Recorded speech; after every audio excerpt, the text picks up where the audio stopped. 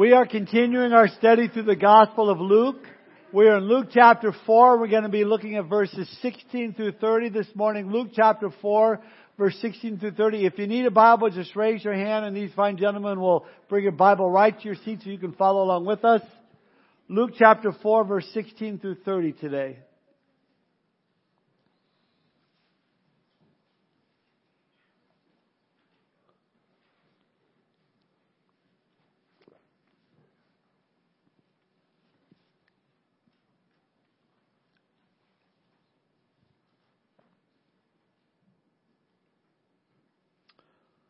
All right, starting in verse 16, we read, speaking of Jesus, so he came to Nazareth, where he had been brought up. And as his custom was, he went into the synagogue on the Sabbath day and stood up to read. And he was handed the book of the prophet Isaiah. And when he had opened the book, he found the place where it was written, "The Spirit of the Lord is upon me, because he has anointed me to preach the gospel to the poor. He has sent me to heal the brokenhearted, to proclaim liberty to those captives and recovery of sight to the blind, to set at liberty those who are oppressed, to proclaim the acceptable year of the Lord." Then he closed the book and gave it back to the attendant and sat down. And the eyes of all who were in the synagogue were fixed on him. And he began to say to them, "Today this scripture is fulfilled in your hearing." So all bore witness to him and marveled at the gracious words which proceeded out of his mouth. And then they said, "Is this not Joseph's son?" He said to them, "You will surely say to this proverb to me, 'Physician, heal yourself. Whatever we have heard done in Capernaum, do also here in your country.' Then he said, 'Assuredly I say to you, no prophet is accepted in his own country. But I tell you truly, many widows were in Israel in the days of Elijah, when the heaven was shut up 3 years and 6 months, and there was a great famine throughout all the land. But to none of them was Elijah sent except to Zarephath, in the region of Sidon, to a woman who was a widow. And many lepers were in Israel in the time of Elisha the prophet, and none of them were cleansed except Naaman the Syrian." So all those in the synagogue, when they heard these things, were filled with wrath, and rose up and thrust him out of the city, and they led him to the brow of the hill on which their city was built, that they might throw him down over the cliff. Then passing through the midst of them, he went his way. I love that last verse. The title of my message this morning is The Ministry of the Messiah. Let's pray. Father, we thank you for this time we can spend in your word. Holy Spirit, thank you for revealing to us the things that we need to hear individually as a church. Not only information, God, but application into our lives. We thank you for the work of your Spirit that you're doing in our church and in our lives. And we thank you for just the opportunity to be together. Lord, we pray if there's anyone here that is yet to surrender their heart and life to you, they're not born again this morning, would you especially touch their heart, help them to see their need for you, turn from their sin and cry out to you today. Thank you for this time of communion we can spend together at the end of service, Lord, and we just praise you for it, all in Jesus' name. Amen. I found a list of useless facts that I thought were amusing. Just useless facts. That the 7-Up was created, the drink was created in 1929. 7 was selected because it came in a 7-ounce bottle. And up was because that's the indication where the bubbles went up in the 7-Up. Now you know. Mosquito repellents don't actually repel. They hide you. The spray blocks the mosquito's senses so they don't know you're there. Now you know. An ostrich's eye is bigger than its brain. You probably knew that one. They're about 2 inches in diameter, which is around the size of a ping pong ball, and their brains are smaller. So here's another fun fact you need to know. Rabbits cannot vomit. There you have it. They can't vomit. A rabbit's digestive system does not move in reverse, meaning rabbits can't do what cats do, cough up a hairball. 3 more. The King of Hearts is the only king without a mustache. Walt Disney was afraid of mice, and you can't lick your elbow. Just want to see if anybody's trying it. Okay. I said a list of useless facts. But here is a fact that is very, very useful. There has never been a generation that has been closer to the return of Jesus Christ than we are right now. Take any number of prophecies that point to Jesus' return. Look around the world today, and it's amazing how many things fit like never before. See, we don't look around at the signs and try and make it fit into Scripture. We look at the Scriptures and then we look around and go, wow, this is exactly what Jesus said it would be like. This is exactly what God's Word said would happen. Take, for example, the Bible says that in the last days, during the Great Tribulation period, there will be a one world religion. Revelation 13:12. Speaking of the Antichrist and the false prophet, he will exercise all authority of the first beast in his presence and cause the earth and all who dwell in it to worship the first beast whose deadly wound was healed. So, maybe you've heard of this. There'll be a one world religion. Maybe you've heard of this. It's really the next one world religion headquarters set to open in 2023. The headquarters is called the Abrahamic Family House. It's being built on an island in the Middle Eastern city of Abu Dhabi. There's a picture of it. According to its website, the Abrahamic Family House will be a beacon of mutual understanding, harmonious coexistence, we've heard that word all over the place, and peace among people of faith and goodwill.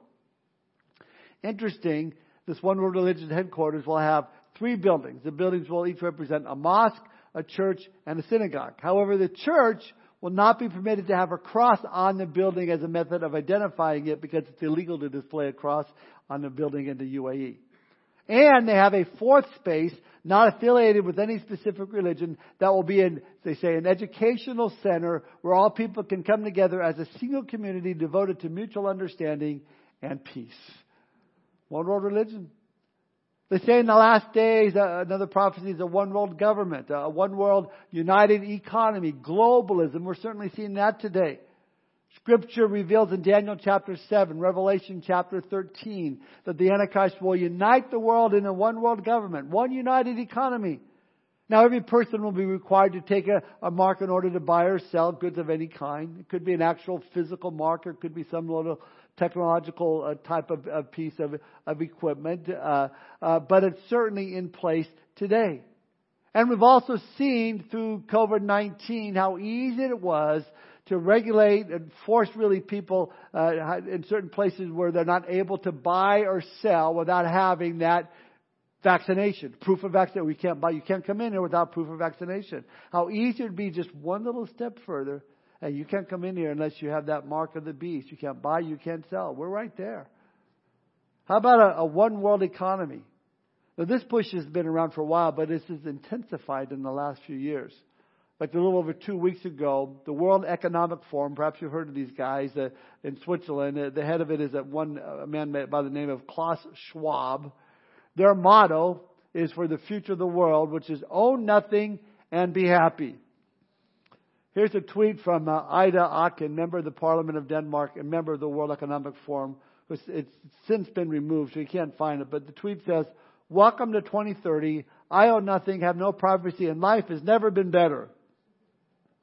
Yeah, the reality is you will own nothing, but they will be really happy about that because they'll have everything. I mean, since that push for, the motto, you will own nothing and be happy, got so much negative press, they took it off social media and claimed they never said it. But many of us who are familiar with the stuff saw it on their webpage.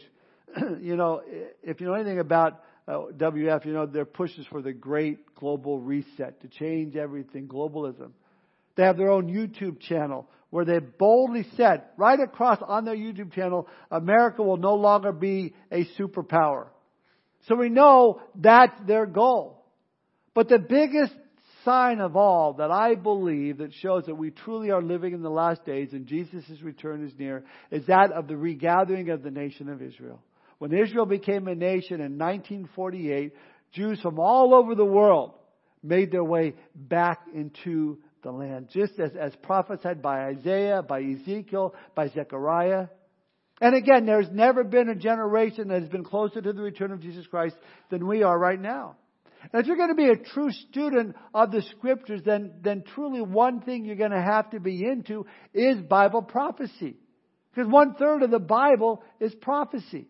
And just as there are hundreds of prophecies concerning Jesus' return to this earth in the New Testament, the fact is throughout all the Old Testament, there were more than 300 predictions concerning Jesus' first arrival that were completely fulfilled at His birth, His life, His death, and His resurrection.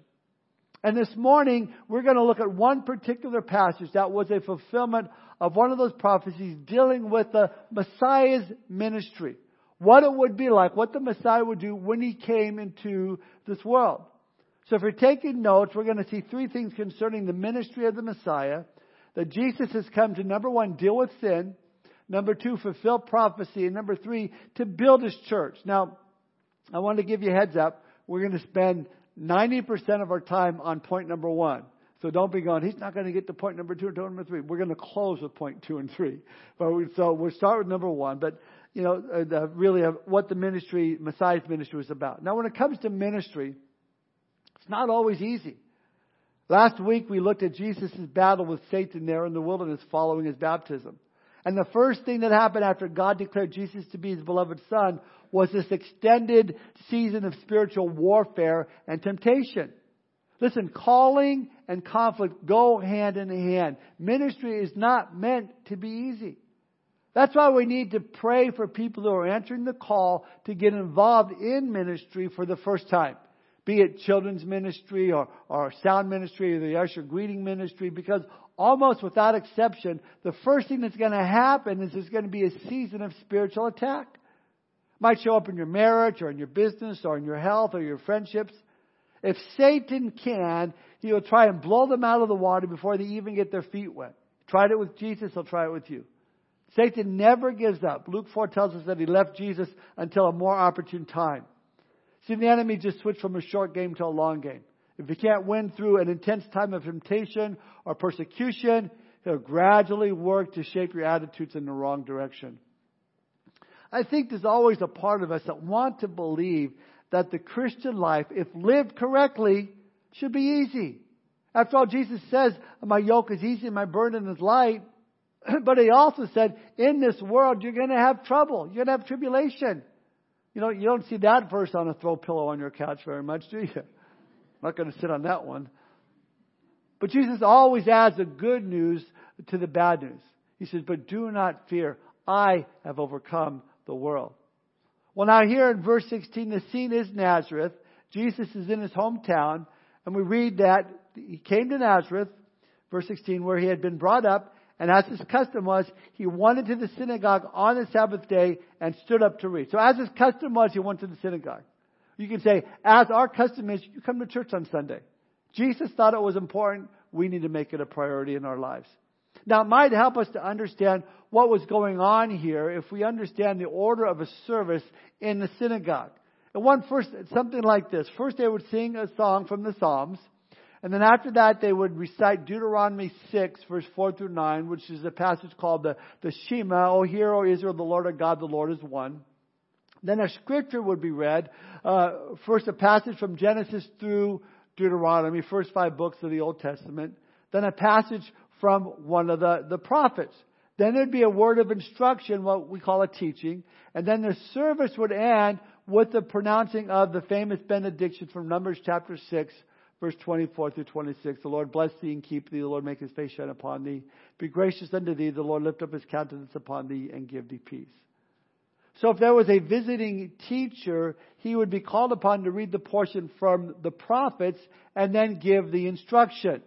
So here we see Jesus in verse 17 was handed the book from the prophet Isaiah.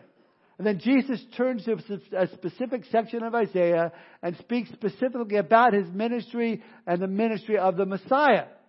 Now, obviously, they could have handed him any of the prophets and Jesus could have pointed to Himself because the whole book is about Jesus. But he chose this section here. Verse 17 says that He was handed the book of prophet Isaiah. And when He had opened the book, He found the place where it was written. And we'll look at what was written in a moment. But he's going to be reading from Isaiah chapter 61. Now, to the Jews in the synagogue, they knew Isaiah 61 was a prophetic passage. It was a messianic passage. What the ministry of the Messiah would be like. But as well, we see they never expected Jesus to point the section of Scripture to Himself. And we'll see what they do about it. But Jesus does. Now, this brings us to our first point. The ministry of the Messiah would be to deal with sin. Now, as we go along, I want to point out what sin does and how Jesus came to deal with it. Look now at verse 18 and 19. Jesus reads, The Spirit of the Lord is upon me, because He's anointed me to preach the gospel to the poor.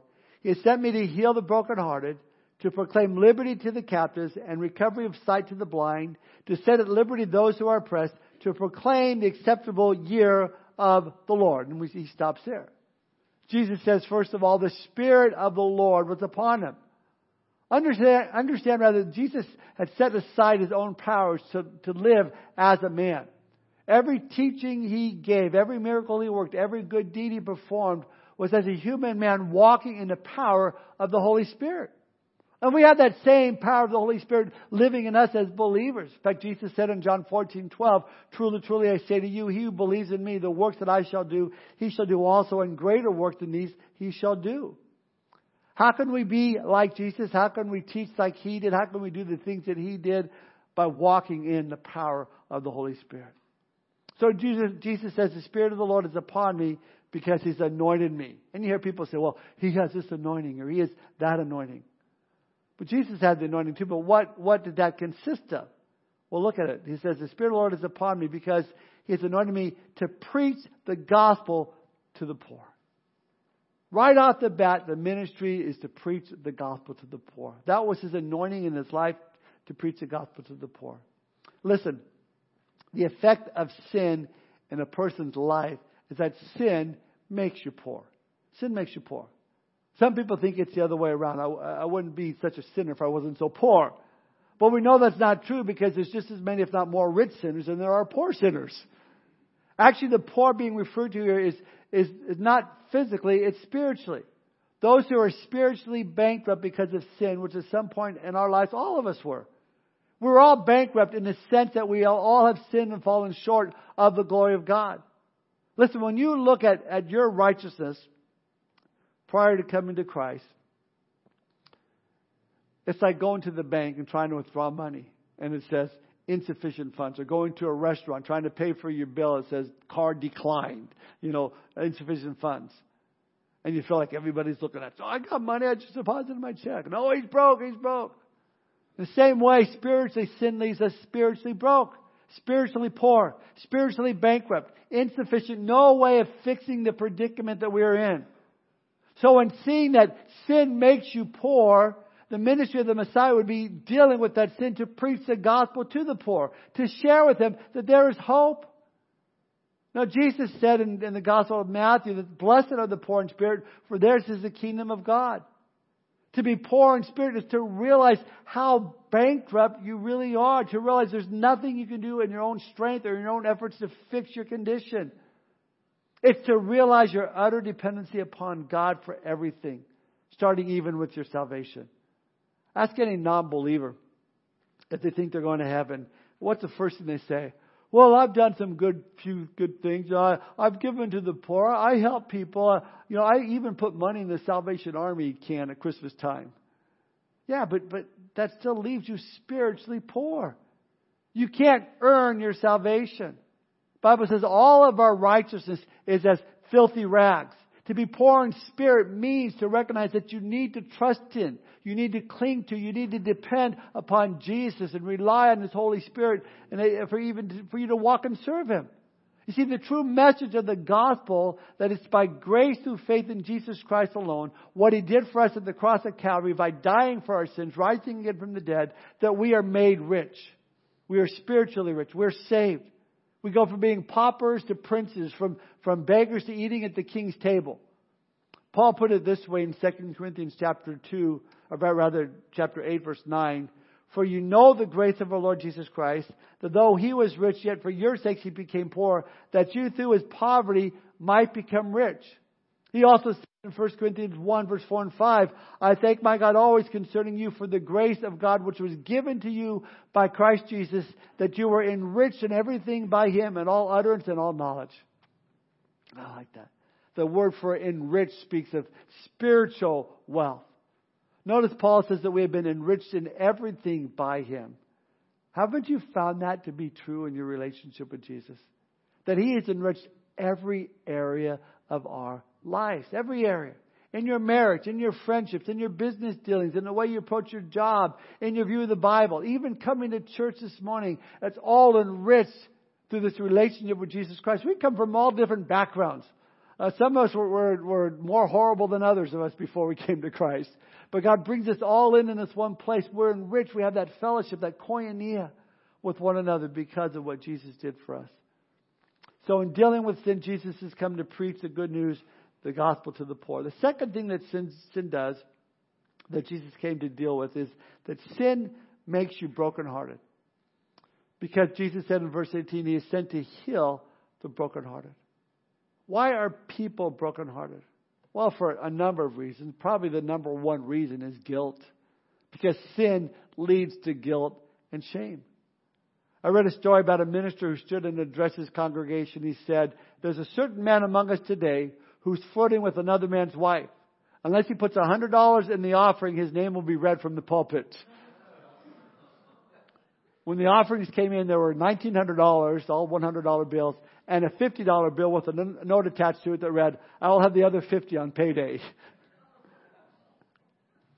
Psychiatrics, doctors say that unresolved guilt is the number one cause of mental illness, suicide, prompts millions of Americans to gulp down pills to tranquilize their anxiety.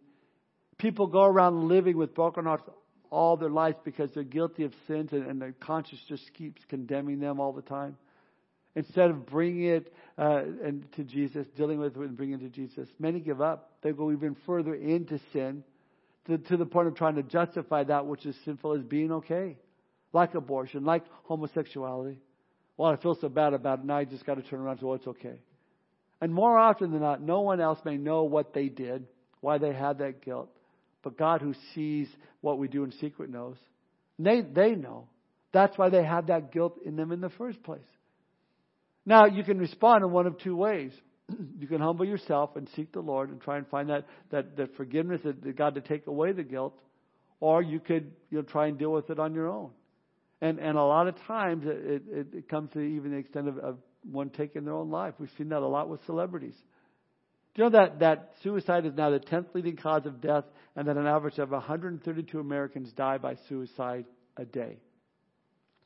And the U.S. rates of suicide have risen dramatically over the last years. In 1999, 29,199 Americans took their own lives. In 2021, 47,646 Americans took their own lives. Listen, people are brokenhearted because of the sorrow and guilt that sin brings. And the Bible teaches when we sow to the flesh, we will reap destruction. We will reap sorrow. Proverbs 22:8. Because sin brings sorrow. Sin breaks hearts and leaves people brokenhearted. Ask anyone who's gone through a divorce or because of infidelity or who's a woman who's had an abortion. But you see, the good news is what Christ offers to those living under the effects of sin is the whole reason why He came. It's the Messiah's ministry. Jesus came to those who are brokenhearted, to those who have been hurt in the deepest part of their being in their hearts, and He offers healing. He offers forgiveness. He offers comfort and peace. He offers to take that guilt away because He's the only one that can. Yeah, the world may offer you a quick fix, be it through a drug dealer or even a prescription drug. Well, hey, take this drug and it'll make you feel better. It'll cover the pain for a moment. You hear people, if I just eat this chocolate, the 30-pound bag of chocolate, I'll feel better. You might for a few minutes, but you know what? Jesus doesn't just make you feel good for a moment. He does a permanent work of healing the pain and changing the heart. Again, a work that only He can do. And He begins by removing that guilt, by removing that shame. And we're told in His Word, as far as the east is from us, so far He has removed our transgressions from us. Psalm 103, verse 12. Doesn't matter how far you've fallen, doesn't matter what you've done, He can reach out to you if you come to Him, and He'll give you new life. This brings us to the third thing that sin does. Sin takes you captive. And we see how Jesus came to deal with it. Verse 18 again says, Jesus read, He has sent me to heal the brokenhearted and to proclaim liberty to the captives. We're told in 2 Timothy chapter 2, verse 26, that the unbeliever is in the snare of the devil, having been taken captive by him to do his will. So many people walking around, they don't even know that the devil has them captive doing the devil's will. See, that's why the ministry of Jesus is to proclaim liberty to those that are taken captive. Years ago, I was involved in the prison ministry. It was the first teaching ministry that I got involved in. And I remember going to the prison for the first time, and it's pretty intimidating. If you, some of you have probably been in prison, but this is my first time. Oh, yeah, I know all about it, But it was my first time. It had this captive audience there. Where else are you going to go? But it was my first time teaching, and I was terrified. And I don't think I looked up from my notes one moment. I just read my notes, and the very end I said, so if you want to give your life to Christ, just raise your hand. All these hands went up. Because they recognized, man, they needed to be set free from their sin, free from the guilt of their sin. And you think about this prison, these cells that these people are in. You watch these TV shows, the live TV shows of what prison is like. And they're held captive because of their crime. This little small 4x8 cell with one little small door that they pass their food through. Such bondage. But you see, people are in bondage to sin in the same way they're trapped. It's like the story I read of this little plant called the sendu plant. It's a beautiful little plant that's grown in Australia, bush country. But it's deadly if you're an insect. You see this shiny moisture on each leaf is sticky, and it'll hold any bug prisoner that touches it. And the struggle to get free is often useless. For the movement of the insect causes the leaves to close even more tightly on it. This innocent looking plant actually feeds upon its victim. There's a picture of it there. Oh, it looks so nice. I just want to dabble. Just want to touch this thing. The thing is fighting for its life. Listen, Jesus sets free those that are trapped in entanglement and sin.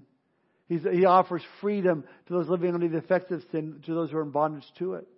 Back to verse 18, Jesus comes to give recovery of sight to the blind, to set at liberty those who are oppressed. Jesus is saying, I've come to set you free. He says this over and over again. John 8:32, and you shall know the truth, and the truth shall set you free. John 8:36, therefore if the Son makes you free, you shall be free indeed.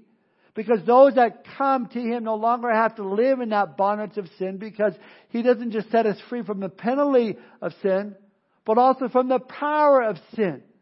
He gives you the strength to resist temptation. He opens our eyes to the truth and frees us from oppression. What a great and awesome Savior we serve. Now next, Jesus says something interesting here in verse 19. He says, after all these things the Messiah has come to do, He finishes with, to proclaim the acceptable year of the Lord. Well, what is that? Well, for the Jews, they were quite familiar with it. Among the Jews, every seventh year, every seventh year was a Sabbath year, where the Jews would take a year off from tilling their land, they let their land rest for a whole year, not plant their crops on it. And then on the 50th year, it was called the year of Jubilee. Now, during that celebration, all the land was to rest. No crops were planted, but all debt was cleared. You didn't owe anything anymore. All your property came back. You owned your property. All the slaves were set free. Don't you wish we had that today? Every 7 years, you have a whole year off from work. And then every 50 years, your mortgage is paid off. You have no credit card debt. You're all ready to go. No wonder they called it a year of Jubilee. I'd be jubilant. But listen, spiritually, Jesus has come to wipe away all of our debt. The debt of guilt and shame and sin. To proclaim the acceptable year of the Lord. Jesus is saying the year of Jubilee is here. The Messiah has come. The kingdom is at hand. And I love what Jesus did next in verse 20. Then He closed the book, gave it back to the tenant, went down and sat down, and all the eyes of all who were in the synagogue were fixed on Him. I mean, you could just hear you could hear a pin drop. I mean, everyone knew Isaiah's prophecy described the ministry of the Messiah. Well, what would Jesus do? Is He going to instruct that this applies to another man? Is He going to instruct that it applies to Himself? Well, we know what He does. Verse 21. He says, look at verse 21. He said, and He began to say to them, today the Scripture is fulfilled in your hearing. Whoa. I mean, here He's claiming, I'm here. I am He. It's a definite moment. Jesus is claiming to be the Messiah of Israel. What Isaiah 61 spoke of 700 years earlier, Jesus is now applying it all to himself. Now their response should have been adulation, rejoicing, praise, honor, worship. But instead, we're going to see it's going to be attempted homicide. They're going to seek to throw him off the cliff. Now not all did at first. Some people marveled. Look at verse 22. So all bore witness to him and marveled at the gracious words which proceeded out of his mouth. Now the crowd of Nazareth was on the verge of belief until a few skeptical minds spewed their doubt. It says, and then they said, is this not Joseph's son? Hey, he's nobody special. I remember him. He grew up down the street. He's Joseph's boy. Oh, come on. And then Jesus says in verse 23, tells them, he said to them, you will surely say this proverb to me, physician, heal yourself. Whatever we have heard done in Capernaum, do also here in your country. That phrase, physician, heal yourself, was a popular first century saying that the Jews used to challenge someone to live up to their hype. In other words, Jesus is saying, you guys are going to say to me, prove it. Do something spectacular. They had wanted to perform some work that they have heard of, maybe turning the water to wine. Jesus would have none of it. Verse 24, then he said, surely I say to you, no prophet is accepted in his own country. When Jesus said that, it had a little more sting than it does for us. And this was really the beginning of why they're going to want to throw him over the cliff. See, Jesus here is referring to this well-documented fact that the Jews often rejected their prophets in the generation in which they ministered to. Oh, they might respect Isaiah in the first century here. But back in Isaiah's own time, tradition has it that their ancestors put him in a hollow tree trunk and sawed him in half. That doesn't sound like respect to me. Jeremiah, having escaped death several times previously, was later stoned to death by his own people. And then to really put it into perspective, Jesus quotes of a couple of Old Testament incidents that happened that's really going to send these guys over the top. Look at verse 25 to 27. He says, but I tell you truly, many widows were in Israel in the days of Elijah, when the heaven was shut up 3 years and 6 months, and there's a great famine throughout all the land. But to none of them was Elijah sent except Zarephath, in the region of Sidon, to a woman who was a widow. And many lepers were in Israel in the time of Elisha the prophet, and none of them was cleansed except Naaman the Syrian. Now Elijah and Elisha were the most respected prophets among the first century Jews. But in their own time, the Jews were a disobedient people. And the two episodes Jesus brings up are great stories to study in and of themselves. But the importance here is that God sent Elijah and Elijah to minister outside of Israel. Not to Jews, to Gentiles. So Jesus used them to illustrate that if these Jews are going to reject him as their Messiah, God's going to send him beyond Israel to the Gentiles. Now for them, that were fighting words. And you know what? The Jews did reject Jesus. Not just the Jews in his hometown of Nazareth, but the nation officially rejected him. So then God sends the gospel out beyond Israel to the Gentiles, to us non-Jews, a work that he does even to this day. So what was their response with Jesus saying he would send the Messiah beyond Israel to the Gentiles? Look at verse 28. So all those in the synagogue, when they heard these things, were filled with wrath and rose up and thrust him out of the city and led him to the brow of the hill on which their city was built, that they might throw him down over the cliff. You know, exposing people's hearts is a dangerous business. You know, the gospel message is intense. It calls for a decision. You cannot remain neutral. You must accept Jesus.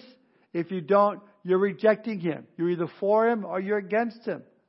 You know, Jesus said in Matthew's Gospel, chapter 10, verse 32 and 33, whoever confesses me before men, I will confess before my Father in heaven. Whoever denies me before men, I will deny before my Father in heaven. Now today, people may seem more civilized in their rejection of Jesus than the Jews at Nazareth were, but it amounts to the same thing that's going on here. Jesus offers life, but if you reject him, you're part of that crowd that of humanity that seeks to push him away, to throw him off a cliff. But I love verse 30. It says, then passing through the midst of them, he went his way. No one was going to take his life. He would give his life, but no one would take it. Now, how he got out of being thrown off a cliff, we're not told. Was it natural? Was it supernatural? Did the people part like the Red Sea? Where'd he go? Where'd he go? And then no one's I don't know. It'd be interesting to know. But the point is, Jesus was in complete control. Now, this brings us to point number 2. But I promise the last 2 points are shorter. And Jesus giving us the description of his ministry, that is why he's come. First, to deal with sin. But number 2, to fulfill prophecy. Here's something that's very fascinating. Here, Jesus is reading from Isaiah 61. We saw that in verse 18. But look at what is actually written in Isaiah 61, verse 1 and 2. We'll have it up on the screen. The Spirit of the Lord God is upon me, because the Lord has anointed me to preach good tidings to the poor. He sent me to heal the brokenhearted, to proclaim liberty to the captives, and the opening of the prison to those who are bound, to proclaim the acceptable year of the Lord, and the day of vengeance of our God, to comfort all who mourn. Do you notice anything different? After the words of the acceptable year of the Lord, we read in verse 20 that Jesus closed the book, gave it back to him, and the attendant sat down. Jesus stopped right before this verse in Isaiah that says, and the day of vengeance of our God. See, Jesus didn't come the first time to bring vengeance, but to bring salvation, to seek and to save those who are lost. That's why Jesus stopped when he did. This was a partial fulfillment of this prophecy. When Jesus declared his coming here and inaugurated the acceptable year of the Lord. He's referring to the first coming to be the Savior of the world by dying on the cross at Calvary. From that time on until right now, we are living the acceptable year of the Lord, a time of gospel preaching, which you can accept the Lord or reject the Lord and experience a personal and spiritual jubilee. But there's coming a day of vengeance of our God. We know it as the Great Tribulation period. A 7-year period in which the Bible says that, in Matthew 24:22, that unless those days were shortened, no flesh would be saved. I believe that day is coming very soon. Signs are all here, folks. I mean, the one world government, one world religion, one world monetary system, as we looked at already. How about the scriptures that talks about wars and rumors of wars? Maybe you heard this rumor going around. The 4-star Air Force general who sent a memo a week ago Friday to the officers he commands that predicts the U.S. will be at war with China in 2 years, and tells them to get ready to prep by firing a clip at a target and aim for the head. Wars and rumors of wars. How about finally shooting down that spy balloon that was casually making its way across the United States, taking pictures all along the way?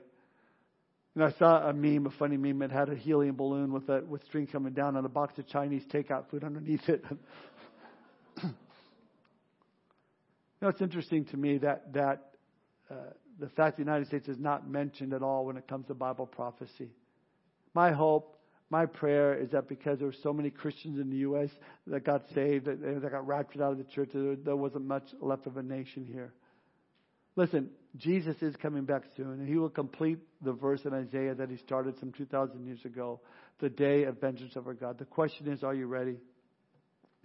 Here we read that Jesus was rejected as he fulfilled this prophecy of his first coming. And sadly, people still reject Jesus as the fulfillment of the prophecy of his second coming draws near. All comes down to a choice, to reject Jesus or accept him, to give your life to him and have that guilt and shame taken away, your burdens lifted, or continuing to live in sin and shame and guilt. This brings us to our final point. Jesus' ministry was to deal with sin, to fulfill prophecy, and thirdly, to build this church. How does Jesus build his church? It's through the church continuing the ministry of the Messiah. One of the last things that Jesus said to his disciples before he left this earth, and is passed down to all of us as believers, is found in Matthew 28, verse 18 and 20 through 20. He says, "Go therefore and make disciples of all nations, baptizing them in the name of the Father and of the Son and of the Holy Spirit." Folks, we are quickly coming to the end of the age. The rapture is at hand. Jesus' return is near. But until Jesus comes for us, his church, his ministry now is our ministry. To build the church, to preach the gospel to the poor, to heal the brokenhearted, to proclaim liberty to the captives, sight to the blind, to set at liberty those who are oppressed. In other words, we're to preach Jesus. Because it's Jesus who heals the brokenhearted. It's Jesus who sets the captives free. It's Jesus who opens the eyes to those that are blind to their own sin. And it's Jesus who sets at liberty those who are oppressed. Are we doing the ministry that God has called us to do? Are we pointing people to Jesus?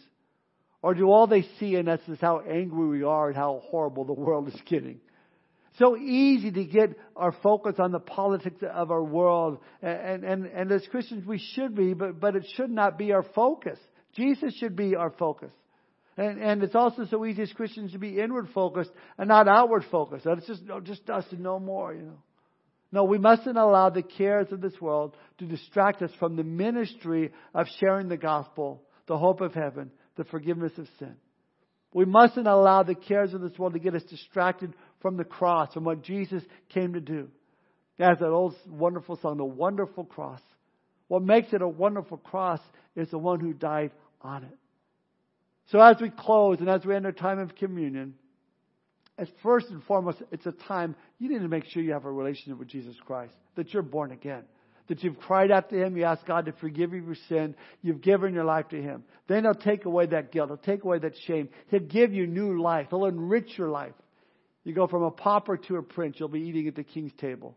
So much God has for you, you give your life to Jesus Christ. And I encourage you, do so before we partake of communion, or if you don't want to, don't partake of communion, because the Bible teaches that if you take of these elements without being saved, you're really heaping judgment upon yourself, and I wouldn't want that for you. What I want for you is to come to faith in Christ today. But also communion is a time for us as Christians. From time to time, we get dirty from this world. We've maybe fallen into sin, and because of that, we were under guilt, maybe shame, maybe there's conviction. Communion is the time to confess it to the Lord and say, God, I'm sorry for that. And God will take it away just like He did when you first came to Christ. He forgives us. He cleanses us. And He wants us to not have any unconfessed sin. So it's a time to get right with the Lord. Revelation 3:20, Jesus said, Behold, I stand at the door and knock. If anyone hears my voice and opens the door, I will come into him and dine with him, and he with me. He was speaking to the church there. Now, we use it for evangelism. If you don't know Lord Jesus, open the door and He'll come in and He'll save you.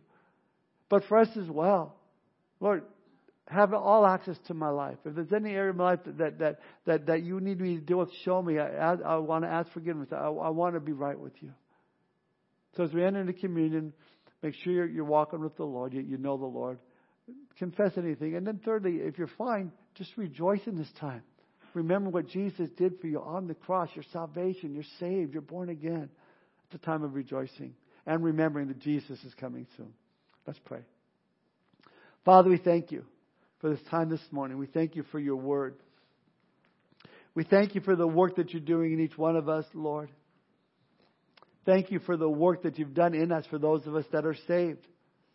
Lord,